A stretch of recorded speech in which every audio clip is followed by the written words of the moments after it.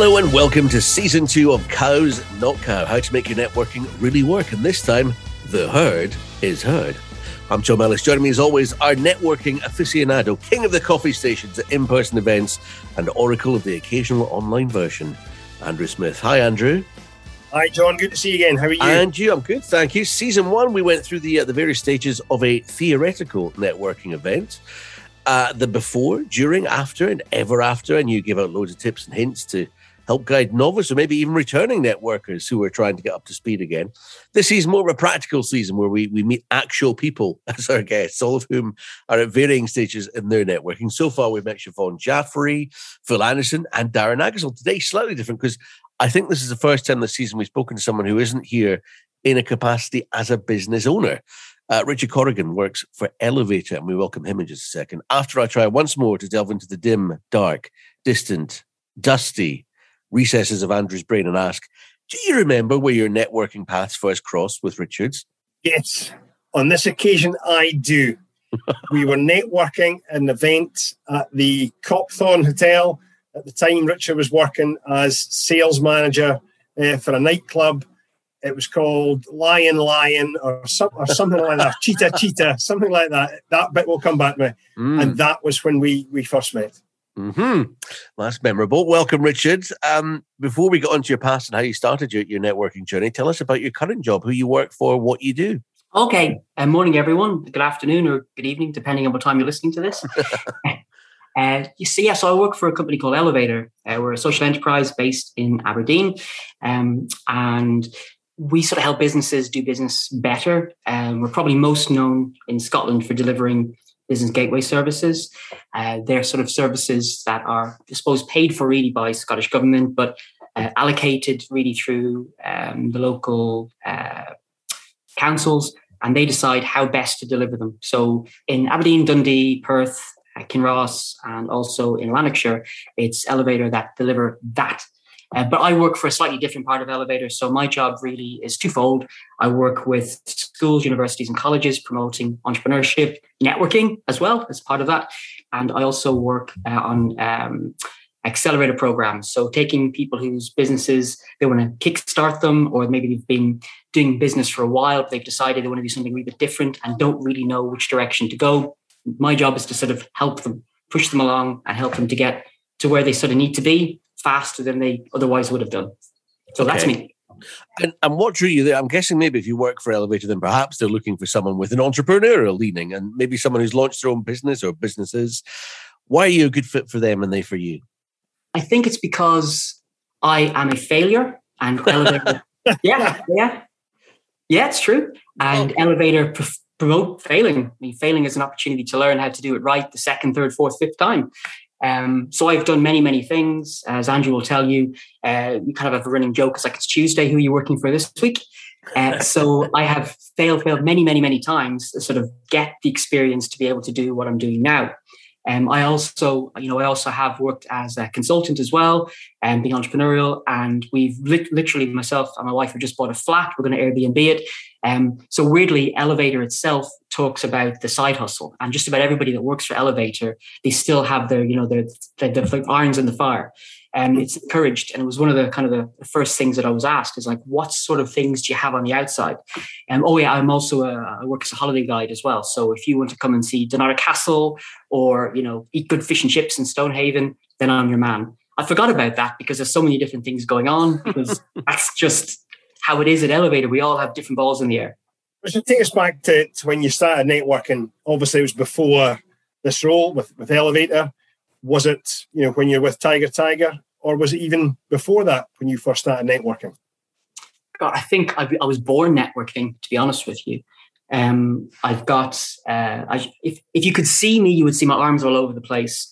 I'm a late diagnosis ADHD. So if you like, networking is my sweet spot for me. It's where I'm constantly looking for dopamine hits from talking to new people and being excited and going, hello, here's me. So being in a room full of people, having a chance to speak to different people every 3 or 4 minutes is just exactly where I think I'm meant to be. Even networking, even at school, I was, the person that was in all the clubs. At university, I was joining all of the different societies. It's one of those weird ones where I suppose I've always been that person that in a Venn diagram seems to be in the middle of everything, a little bit of this and a little bit of that, and me in the center. So that's all. Sorry. What about Richard, then when it became your first business networking event, with the delegate list and the name badge and all these things, did you think, oh, hold on, I'm representing the business now, I need to do it differently? Were you daunted by that? Or did you just see that as an extension of the conversations, of the events that you'd had at school or university? That's a really good question. I think I sort of fell into it. Gary McCune, who's the boss of Elevator, has a saying that says that sometimes stupidity is not an obstacle, and I think I just fell into it not knowing any better, and muddling past and, just getting along with what I thought worked. And then this is going to sound a bit cheesy, but I think it would have been around about the time that I'd sort of met you, Andrew, and the way you do your structured networking, and you can actually see there's an entire process to it. And it's a bit like I went back to university later on in life to study management. And I kind of thought, reflecting back and how somebody who's like 17, 18 years of age could learn about management or business. It's really tough. Once you've done it for a while, well, then you can go back and you can go, now I understand why I'm doing what I'm doing. And I think it was a little bit like that. I was doing some of the things naturally just because that's how you do it, because I'd learned what was successful. But there was a lot of things that I was doing, I would say, maybe not great. And, it was nice to meet somebody like yourself who's a professional networker. And if you like, could show me the way to do most of the things the right way rather than just muddling through. Has it always been employers you've been representing at networking events, Richard? No, it's been myself as well. That's a good question. I will say that, and you might be surprised to hear this, I find it far more difficult to represent myself than I do to represent somebody else. That's interesting. Why? Because if you're representing somebody else, it's, it exists, it's there, and you're being the face or you're being the representation of that. When it's yourself, it's personal, and if people are pushing back against it or you're getting any criticism, they're not criticizing this other thing, they're criticizing you. Yeah. And it can feel quite, scary, I suppose. Yeah, well, that's interesting because when you go right the way back and say, I think I'm an Elevator because I fail a lot, then someone pushing against your business and possibly sort of prodding around what you might perceive to be elements of failure, that I wouldn't have thought that would have phased you too much. No, but you'd be surprised. There are introverted extroverts. Yeah, I work in an industry full of them. There you go. Showtime. Yeah, ding. So what sort of format then do you prefer when it comes to networking? I really don't mind. I'm quite happy for it to be, not the same type all the time. I think Andrew, for example, in his networking is very aware of the fact that there's people who are from all different stages. Some are pros, some are intermediates, and some are starting out. And it can be daunting. It can be really, really daunting. You walk into a room full of people. So, and it was really bizarre and coincidental. I was speaking to somebody this morning, and Andrew came up with a conversation, and it was all good. It was all good, and it was very much about how they had gone as a newbie, and that Andrew had, if you like, buddied them up with somebody who'd done it for a wee while, and helped them to kind of gently ease into it. And then, who would you like to speak to? And I'll do an introduction for you. So, I think having structured networking, I think it is really, really useful. A big room full of people is great in theory, multiple targets for you to hit. But even for those that are seasoned, entrepreneur, seasoned networkers, it can be daunting. It can be challenging because you have to work the room, and you may not, despite all of your research and prep, you may not actually know who is that person of 3 or 4 people in the room you really want to speak to. And you might not get to them depending on the format. Even a room full of people, they could be boxed in with other people talking to them. So I think a structured environment, something like the M4 networking that Andrew does, is when you're sort of guaranteed to speak to everybody in the room or a percentage of people in the room before you go in there, and you potentially have the opportunity sometimes in advance to some of the other types to say, I would really love to speak to such and such a person. And then that can be built into the structure of the session as well. Over the years, how have you benefited from networking? Wow. Well, the job I have at the moment is 100% as a result of networking. So I would say that I am a passionate, almost religious in my support for networking. I see the benefits of it to myself and to people around me. Before I came into the position I'm at the moment at Elevator, what happened was somebody who was doing the job before me, they had left in their notice, and Elevator were in a bit of a pickle because they wanted somebody who had education experience, some sort of experience working with schools, but they also wanted somebody who had experience in businesses, and not just business, but in businesses, and also had maybe something entrepreneurial going on about them. And it is literally because of me working the Aberdeen networking scene and being, as I say up here, a Kent face. People knew me. It was the fact that my then and now boss, Karen Clark, was able to go, hang on a second, I know a guy. Richard would be perfect for this, because my networking wasn't just face to face and attending lots of events, but it was also a lot of online. So it's about maintaining that that personal brand. So, that in itself is what got me the job. If I hadn't done that, then nobody would know who I am, and I wouldn't have been offered the job. I wouldn't have been, even thought of.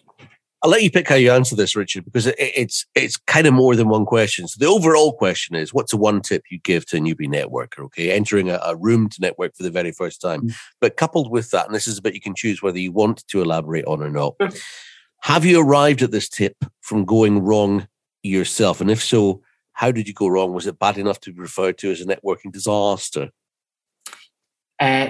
Yes. Yes! Sorry, yes. That came out loud. Sorry, carry on. So I suppose it's about know your audience as well. Okay. And I can be a little bit like a bull in a china shop. I say Andrew's been laughing at this. So I have been in situations where I haven't done my prep. I haven't really researched the room, and I have maybe said the wrong thing to the wrong person, not understanding, or, perhaps being a little bit offhand in comments and things like that. And, particularly in towns like Aberdeen, people know people know people know people. So you have to be very, very mindful of who's in the room and who knows who, and who might then say to somebody, actually, I met a nice young fella today, and guess what he had to say? And it's not any badness on my part. It's just me being a little bit silly and a little bit facetious.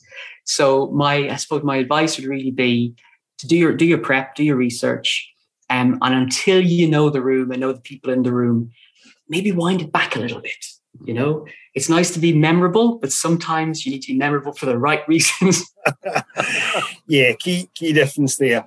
Have you missed in-person networking? Is it something that you'll be actively encouraged to do? You'll be encouraging others to do as we get back to face-to-face events again? 1 million. I mean, what's the biggest number? 1,000,000,000%. So I've been delivering accelerator programs all on Zoom over the past 18 months. And, you've got potentially 15 entrepreneurs all starting up in their business world. And we can do all sorts of fantastic things on Zoom. We're doing it right now. You can do all sorts of fantastic things. But the one thing you cannot take away from the equation is that human contact. Even those water cooler moments, where you bump into someone and you talk about, Coronation Street or Love Island, whatever's going on, and you get those human connections. And it's very difficult to do that on screen or on phone calls. And it's just so difficult to do that. You can't see all of the body language. And it's something that is very much missing. And I think also as human beings, because of how, we are and going back thousands and thousands of years, it's kind of being inside the tent, being in the group. It's that sense of belonging. And, that is gone. That's missing. I cannot wait. I know I said earlier on about mistakes of being, offhand or being facetious or things like that. But now I am offhand and facetious, but know the room I'm in. And I miss that. I miss being silly, cheeky me, making people laugh. And then for me, it's my way of being memorable. I'm the cheeky guy in the room, and it doesn't work so well on Zoom, I got to say. Given the companies you've represented over the years, were you ever given any advice from any employers or managers regarding a networking event, or even given targets, all the way down to Were you ever told, don't come back until you've got new business, or don't come back unless you've got 3 new clients? Were you ever given any good advice or bad or unrealistic advice prior to going to a networking event? I suppose I'm quite lucky in the fact that I think just about everyone I've ever worked for or worked with it's been me pushing the networking. I can't really remember a time where I was being forced or encouraged to do networking when I wasn't leading. So it's always been me saying we should do this and recognizing the importance of it from that point of view. But I do know that there will be occasions when you go back and they say, right, let's look at your leads. How much business have you done? Like, I've just had a cup of tea with some people. Yeah. They don't know me from Adam. This is the start of a journey. As we all know, those of us that, perhaps work in sales, it's sometimes the 12th or 13th or 14th contact before people really do trust you and you build that relationship. So I've always understood, and I know it's something that Andrew talks about, is that networking is about building those initial relationships. It's getting people to trust you as a human being, as an individual. The business side of things is almost secondary. And that's just, I suppose, how we are. We're animals, we're social animals. And, we want to see the whites of people's eyes.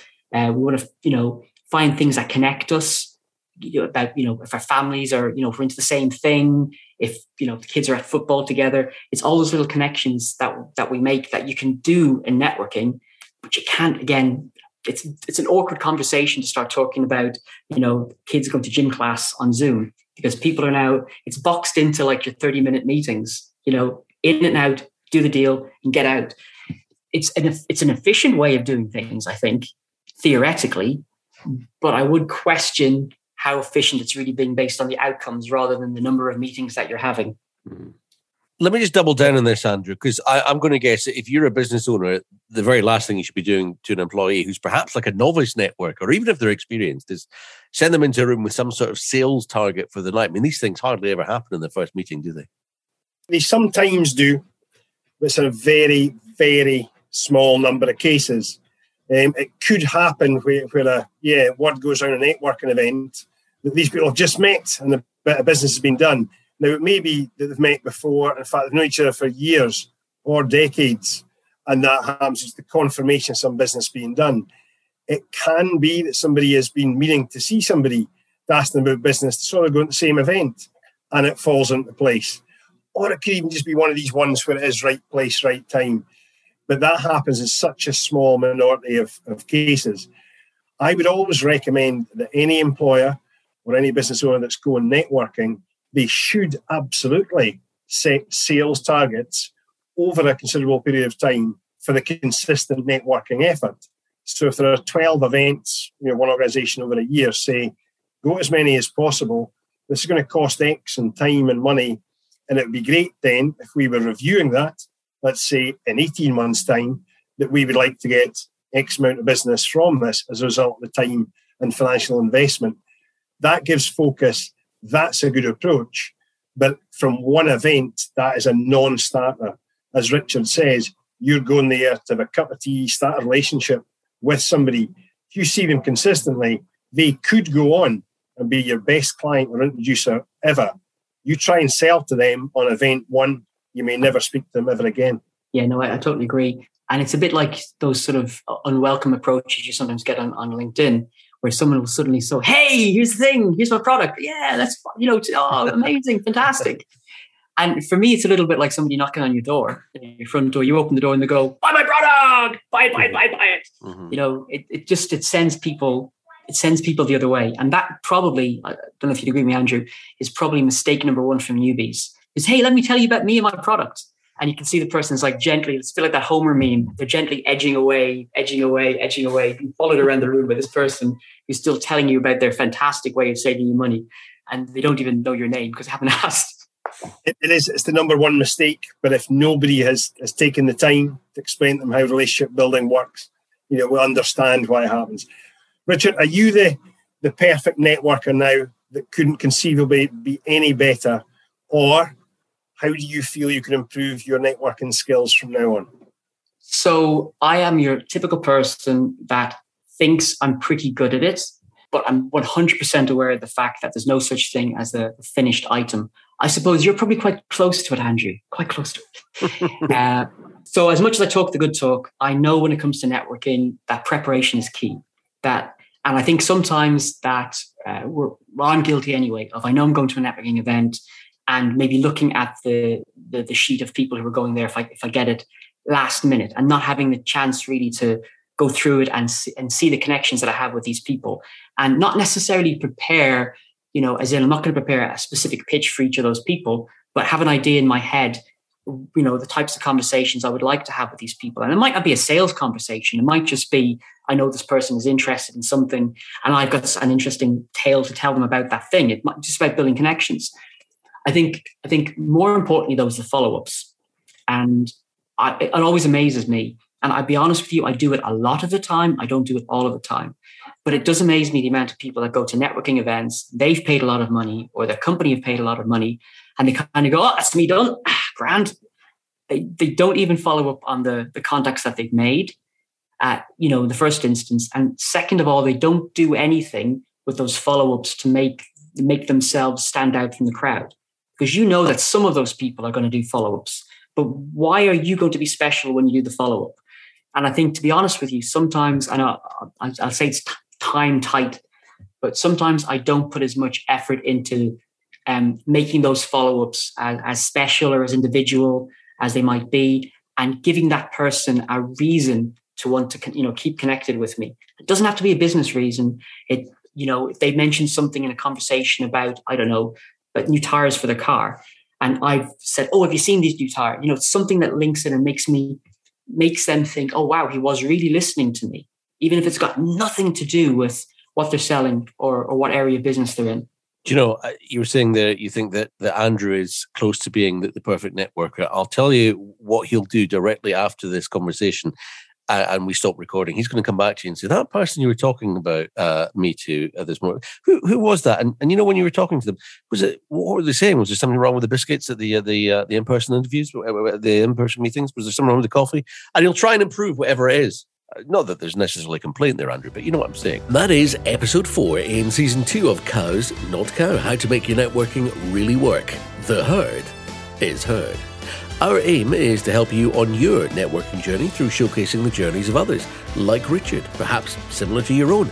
We'll highlight people at various stages on that networking process, and every single one of them has value to share with you. Next time, we meet Graham Forbes of Precise Communications. In the meantime, if you want to catch up with any of our podcasts so far, from Season 1 or Season 2, make sure you follow us on Apple or wherever you get your podcasts. We're out there everywhere. And please feel free to rate and review our podcast as well. If you'd like to find out more about Andrew, the art of networking, or the networking scene in Aberdeen, Scotland, check out abnworks.co.uk for some more networking blog tips. That's abnworks.co.uk, and you'll find Andrew on LinkedIn as well, where he's always happy to make new connections and chat about people's networking questions, experiences and challenges. Search Andrew Smith from Aberdeen Business Network on LinkedIn. We'll see you next time, and thanks for listening.